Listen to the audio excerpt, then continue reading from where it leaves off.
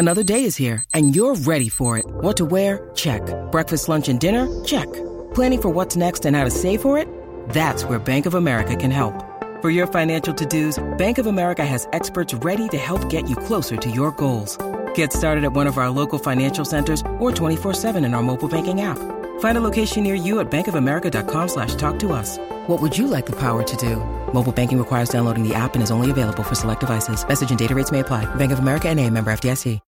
When you need mealtime inspiration, it's worth shopping Kroger, where you'll find over 30,000 mouth-watering choices that excite your inner foodie. And no matter what tasty choice you make, you'll enjoy our everyday low prices, plus extra ways to save, like digital coupons worth over $600 each week. You can also save up to $1 off per gallon at the pump with fuel points. More savings and more inspiring flavors make shopping Kroger worth it every time. Kroger, fresh for everyone. Fuel restrictions apply. Hello, writers and entrepreneurs. Today we are talking to and about writers who write for a living, but maybe not their own books necessarily. That's right, we're talking about work-for-hire writers, contract writers, freelance writers, ghost writers. I'm Brooke Warner, and I am here with my right-minded co-pilot, Grant Faulkner. And Grant, we're taking on this topic of work-for-hire this week, in part inspired by my recent trip to New York, where I attended the Gotham Ghostwriters Conference, the first of its kind. And ghostwriting seems to be more visible today than it used to be, and that's why we wanted to bring on today's guest, Aubre Andrus, a ghostwriter and author. As most ghostwriters are both. They're doing their own work a lot of times and ghostwriting, not always. But Aubre does work for hire and series and all kinds of stuff, and she's going to share with us her journey into ghosting and work for hire and what that's all about. But Grant, before we get to her, we're going to talk a bit about ghosts, as they're called. And why do you think that ghosts are so much more visible today than they used to be? I think there are a lot of reasons, actually. First and foremost is that ghosting is more acceptable. We're seeing so many more celebrity memoirs, for one, and beyond the household names like Brittany or Barbara, you have another kind of celebrity, which are thought leaders who have, giant platforms and audiences who have a book or many books in them, and they don't have the time or maybe the skill to write the books themselves. And as books have become, an extension of our brands, ghostwriters are more in demand. So more books, more need for ghostwriters. I also think we're seeing career authors and writers facing some existential crises that are leading people to go into ghostwriting. I know several writers, in fact, and some of them, relatively big names who are struggling to get published in today's publishing climate. So they've turned to ghostwriting as a way to make money. And that's true, too, for people, getting laid off from newspapers and magazines, and there are plenty of them. So there's a lot of demand in the ghostwriting space, and this has led more writers and editors to turn their attention to that possibility. And I think the outcome is visibility of these writers as a result. Yeah, I agree with all of that stuff. And a lot of anecdotally, I've just seen the same thing. That conference that I went to, I mentioned from Gotham, was called The Gathering of the Ghosts. I liked that a lot. There were about 150 ghostwriters gathered in Manhattan talking about this specific segment of the industry. And then the New York Times covered the conference, which was pretty cool. And the tagline of the article read, "Practitioners of the solitary and highly secretive profession got together to compare notes and celebrate their work." And it really was that, a celebration of ghosting. There was lots of awards and a definite celebrity vibe, to those more high profile ghosts who are working with big name authors. And it was cool too, because in all of my years of publishing, I've never spoken at an event that was dedicated to ghostwriters. And so I do feel this indeed, that ghosts are coming out of the shadows. Yeah, I'm thinking about the book trend we did not too long ago when we talked about Prince Harry's memoir, Spare, and J.R. Moringer is, of course, as famous a ghostwriter as they come. He's a wonderful writer, and he actually wrote this fascinating personal piece for The New Yorker called Notes from Prince Harry's Ghostwriter. And in it, he tells about the intimacy between the ghost and the author, and also, seems to end with a little bit of a whimsical sentiment about the nature of doing other people's work for them. And I'm just going to quote this part in which he wrote that his daughter asks, it's a good way to think about the definition of ghostwriter, but his daughter asked, "What is ghostwriting?" And he said, "My wife and I gazed at each other as if she'd asked, 'What is God?' Well," I said, drawing a blank, "Okay, you know how you love art?" She nodded. She loves few things more. An artist is what she hopes to be. Imagine if one of your classmates wanted to say something, express something, but they couldn't draw. Imagine if they asked you to draw a picture for them. I would do it, she said. That's ghostwriting. It occurred to me that this might be the closest I'd ever come to a workable definition. It certainly landed with our daughter. You could see it in her eyes. She got off her chair and leaned against me. Daddy, I'll be your ghostwriter. My wife laughed. I laughed. Thank you, sweetheart, I said. But that wasn't what I wanted to say. What I wanted to say was, no, Gracie, nope. Keep doing your own pictures. So I'm curious, Brooke, what's your take on how he ended this piece and what this might say about ghosting as a profession? Yeah, it's a great question because J.R. Moringer, of course, is the best-selling author of the memoir, The Tender Bar. He's a gorgeous writer. I have to imagine he's proud of the work that he's done ghosting. He gets paid very well. He also ghost wrote Andre Agassi's book. And, the ghostwriters I know, of course, are extremely good writers. You have to be if you're going to be playing at this level. And they're also very intuitive. They know how to extrapolate what a writer wants to say. They also have to have good boundaries to be strong in the face of a writer's desires. And Moringer writes about that in the New Yorker piece when he tells a story about how he's trying to hold the line when Prince Harry wants him to put some things in the book that he himself, the ghostwriter, does not think serve the story. But I don't think all ghostwriters are frustrated authors. I really think many of them know that they're really good at what they do, and they've found a way to make a great living writing, refining, and delivering amazing stories, and that it's other people's stories might be the subject of some amount of soul searching for a given ghost. And for others, I think it is exciting, lucrative, and a really solid career choice. So I thought it was interesting that Moringer ends on that note because it felt like he personally was having a little bit of an existential moment about it. And I have to imagine all ghosts think about it, but I imagine they all come to different conclusions.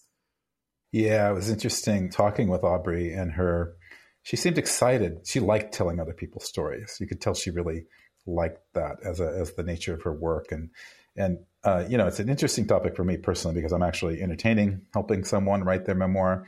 And the goal isn't necessarily to complete like a bestseller or even a book that's traditionally published, but just to tell the story of a fascinating life.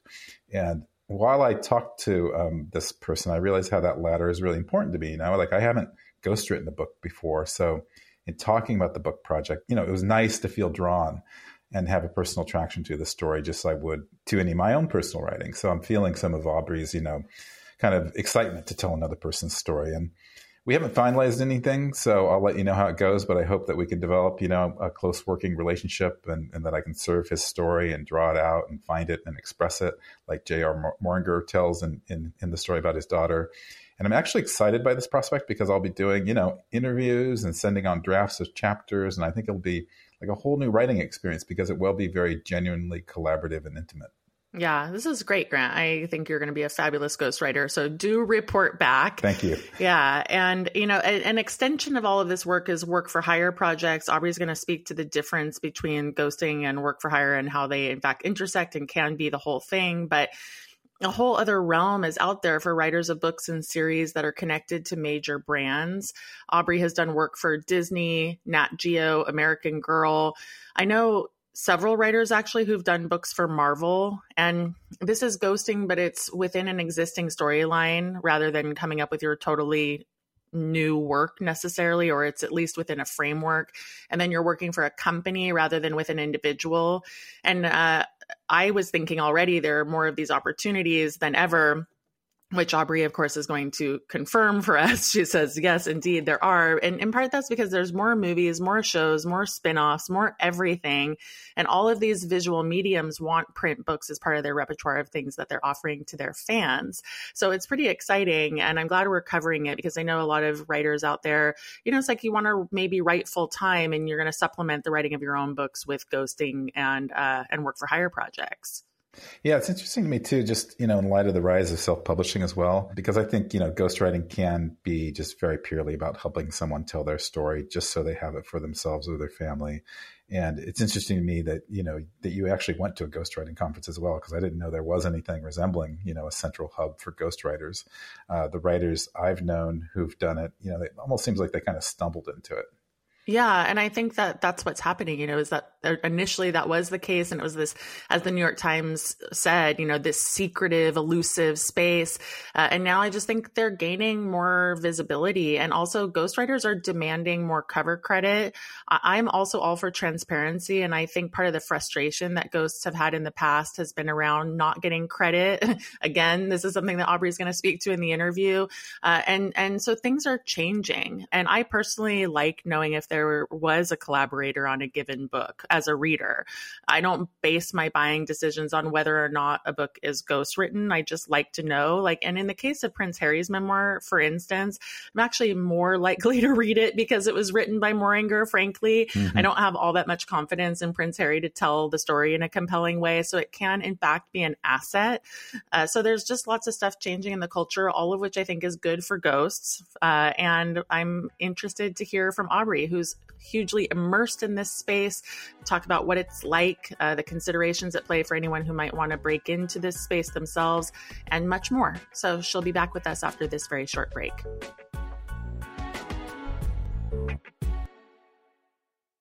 Welcome back, everybody. I'm so pleased to have with us today Aubrey Andrus, and she is the award-winning author and ghostwriter of more than 50 books for kids published by American Girl, National Geographic Kids, Lonely Planet Kids, Disney, Scholastic, and more. Aubrey has worked closely with publishers to concept, or from concept, I should say, all the way to development and through to publication. She's done award-winning titles and series of some of the biggest brands that we all know and love. Aubrey also has her own indie children's press that we're going to ask her about today. And she debuted with a series called the Look Up series, which is a biography series that features diverse women in STEM careers. Aubrey is joining us from Los Angeles. Welcome, Aubrey. Thanks for having me. Yeah, we're so pleased because one of the things that we want to talk about today is ghostwriting and work for hire. And when you and I were going back and forth via email, you called that kind of work a backdoor path into publishing. And so I loved that characterization. And I wanted to start with that because you do both. So how are ghostwriting and work for hire similar and different? And what's an example of each kind of project that you've written yourself? Yeah, I find work for hire such a great way to break into publishing. Basically, I started as an editor at American Girl magazine, and I left the company to go freelance, and they asked me to write a few books. And they're based in Middleton, Wisconsin, so not anywhere tied to New York City publishing. And I was able to leverage that experience then to break into other publishers. And so it's essentially freelance writing, but books instead of articles. And you're working directly with editors at publishing houses instead of at, different online publications or magazines or newspapers. And you don't need an agent. You can start with no New York City connections in publishing, and you don't really need any ideas because they're developing these concepts in-house and then hiring you to execute them. So it's almost like getting paid to do writing prompts, where you get kind of like a challenge. And for example, Disney might reach out to me and say, we need a Princess Aurora story. And we're thinking of unicorns and nighttime and snow. And that is literally one of, the assignments I was given. And that's, similar to a project I was given at American Girl. They have a Smart Girls series. And so they'll say Smart Girls Guide. It's going to be the Smart Girls Guide to Travel. It's 96 pages. Go. What would you do with that? And so you're hired on a contract base. You're given as little as a title and a page count, or maybe a more thorough outline, depending on the project. And some of these projects can be ghostwritten. So that is how I got into ghostwriting, was through work for hire. And I think that's another cool thing for writers to know, is if you've ever been interested in ghostwriting or curious how people break into it, it's a really hard industry to learn about and hard to break into. And so I was able to do it through these work for hire projects because a lot of the concepts that are being developed in-house are often based on a brand. And these days, celebrities are becoming brands in their own, in and of themselves. So I've been hired to write books for YouTube stars, and I do all kids stuff. So I am ghostwriting a YouTube book for a 5-year-old YouTube star, so that's kind of how I was able to break in and then leverage those work for hire projects to break into bigger ghostwriting projects. So yeah, I would say ghostwriting and work for hire are sometimes the exact same thing. And then basically they're very similar, where you're you're kind of brought into an existing project and asked, like, what would you do with this? Can you run with this? So they're very similar in my experience. Well, Aubrey, it was super fun to look at the books on your website. And you've done so many great books for kids and lots of inspiring books too. And I know you have 2 daughters. And it seems that a lot of your motivation and ambition around what you publish stems from a desire to empower girls. So I was wondering if you could tell us about that niche and about starting your own press as well. Yeah. So my first job out of college was at American Girl. So if you're familiar with the brand, it's a doll company for girls, but they also have a line of books and magazines. And the dolls started with these historical characters, but it's now grown into this contemporary line of dolls and publications and products for modern girls as well. So I really had this, from age 22, this experience of writing for like 8 to 12-year-old girls.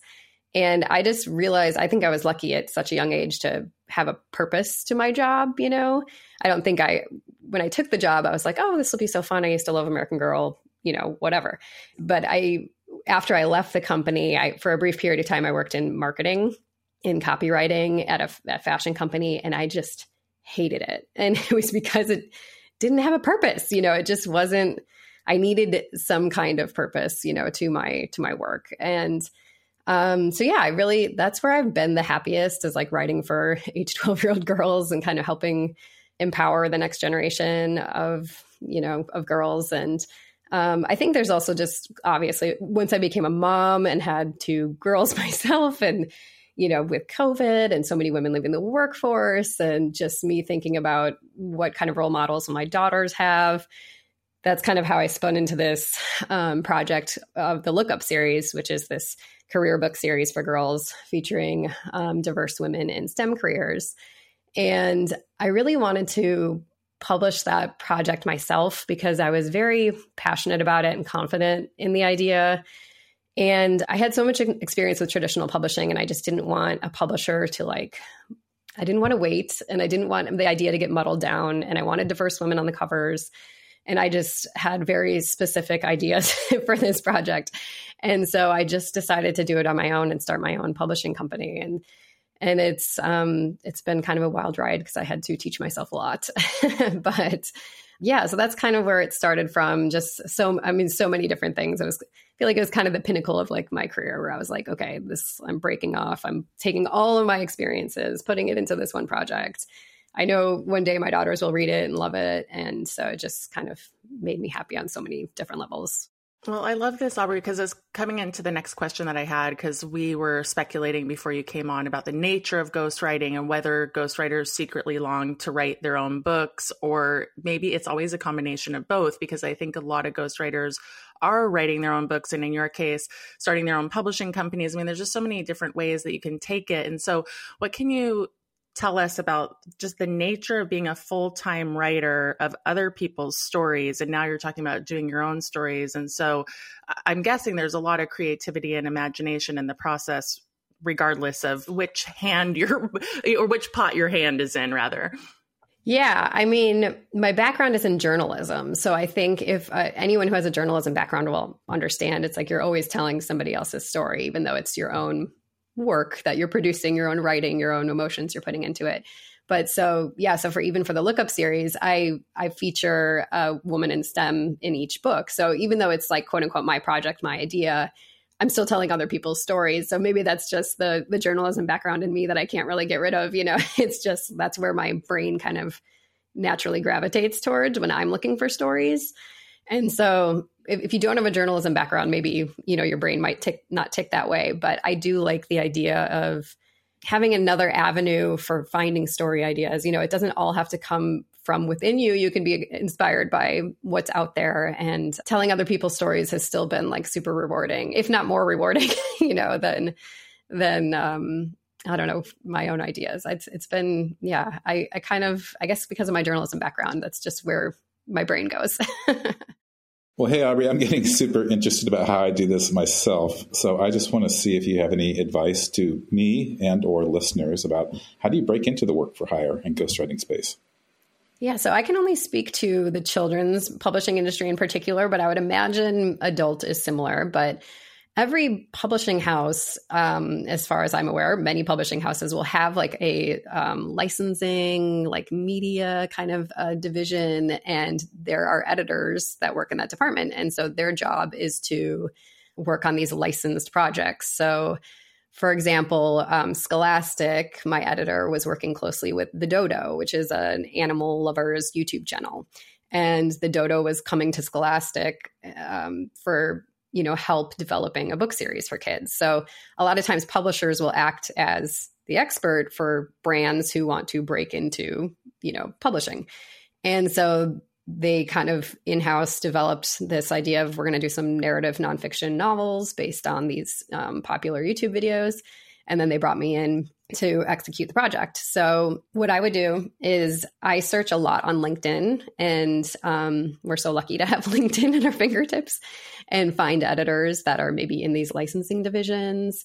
They don't always put all that information on their LinkedIn profile, but if they say they work with freelancers, even non quote unquote like licensing editors are still developing concepts in-house, and everything these days, I feel like, especially in the kids and family space, is like based on existing IP and franchises. And they're looking to create content for that existing fan base. It's just like a more safer bet. So I just feel like there's a ton of opportunities out there. And what I've done is made some connections on LinkedIn and asked some questions, do you have any work for hire projects? Do you know any editors who do?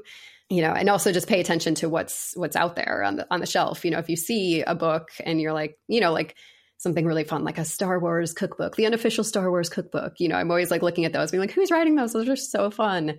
And maybe a book packager worked on that. That's another place you can look. The ABPA, they will list all their book packagers and what they do.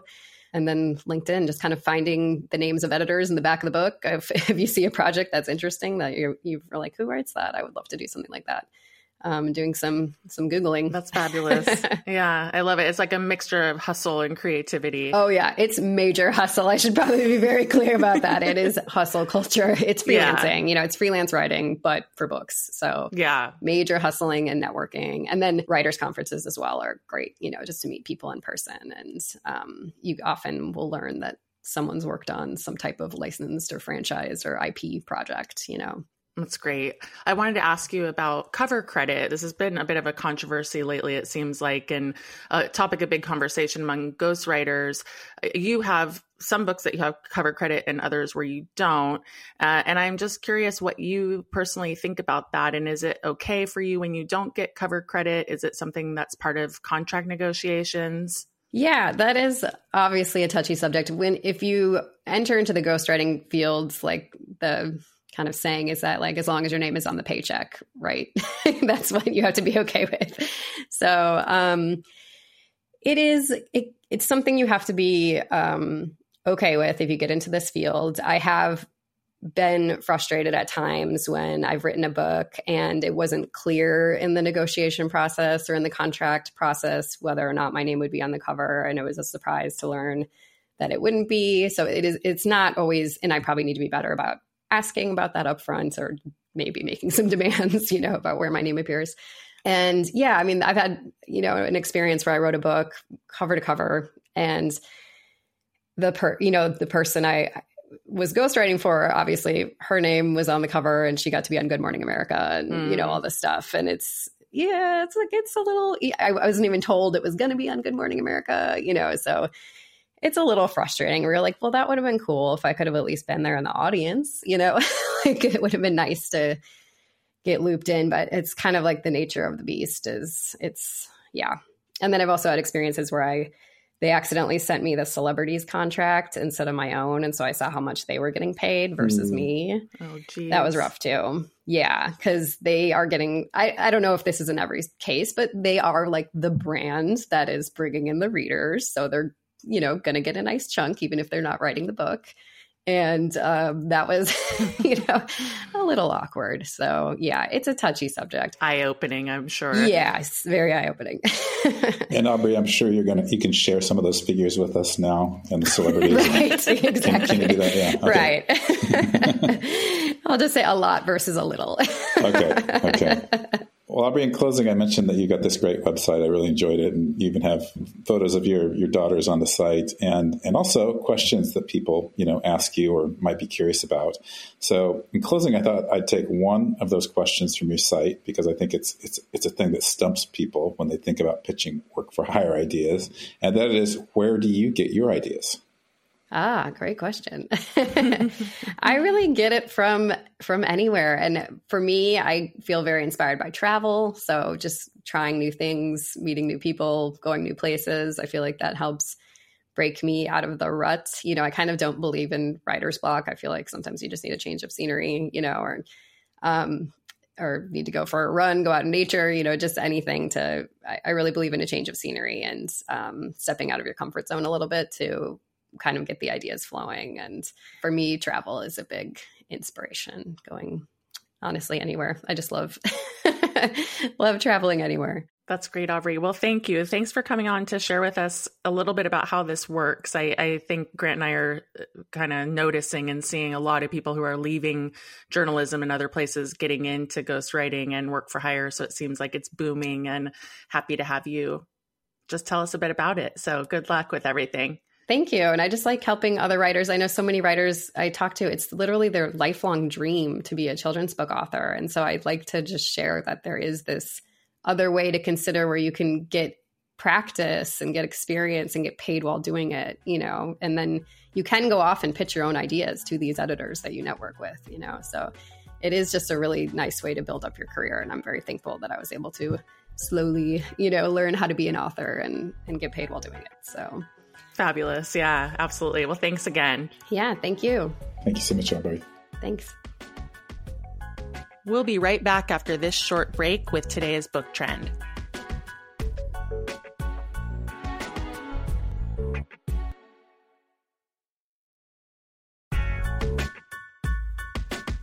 Today's trend is a pretty cool one, Grant. It's about the rise of a woman-owned bookstore called Womb House. Womb House Books can be found on Instagram, and they have a cool Etsy presence as well. And I have to be honest, Grant, reading about this bookstore was the first time I'd considered an online-only bookstore. I don't know why, because of course, regular bookstores are online and have online presences, but this is apparently a thing, and it's only become more popular since the pandemic. Yeah, I especially liked reading about this because of the passion and the specificity of the bookstore. And Jessica Ferry sells women-authored books, though she does occasionally throw in a male author or few. And she's a book critic, actually, who writes about women's works and the lives of women. And the entire store is, very curated for her personal taste and sensibility. It basically was a hobby that turned into a thriving business, which is a pretty cool thing as a side gig, since running a brick-and-mortar store is such a massive endeavor. And I also loved reading about her collaboration with another bookstore owner, Emma Roberts, who's the co-founder of the online book club Belletrist.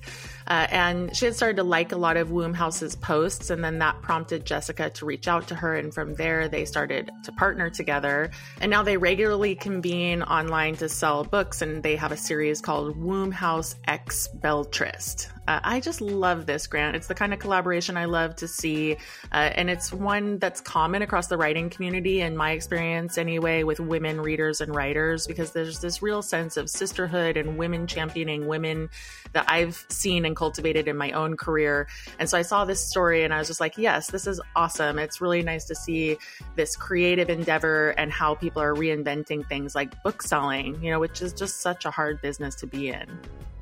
Yeah, I'm super inspired by it personally. And it's interesting too that this is, it's basically a used bookstore.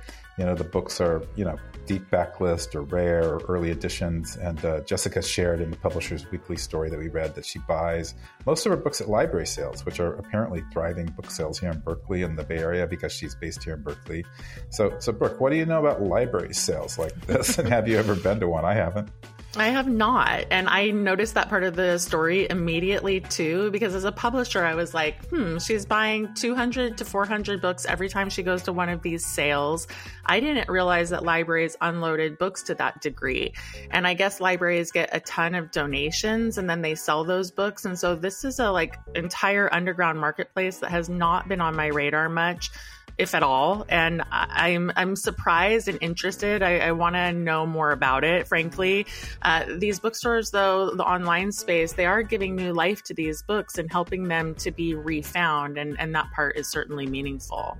Yeah, I really like that focus on 20th century women authors. And, maybe younger readers would go onto Womhouse's site and discover new authors. And the post that's being spotlighted as of this recording features Joan Didion. So there's a promotion effort here as well, spotlighting authors that everyone should know and read. Yeah, and that's another cool thing about the effort. It's a business, but it's kind of an educational tool as well. And it's a celebration of women writers all wrapped into one.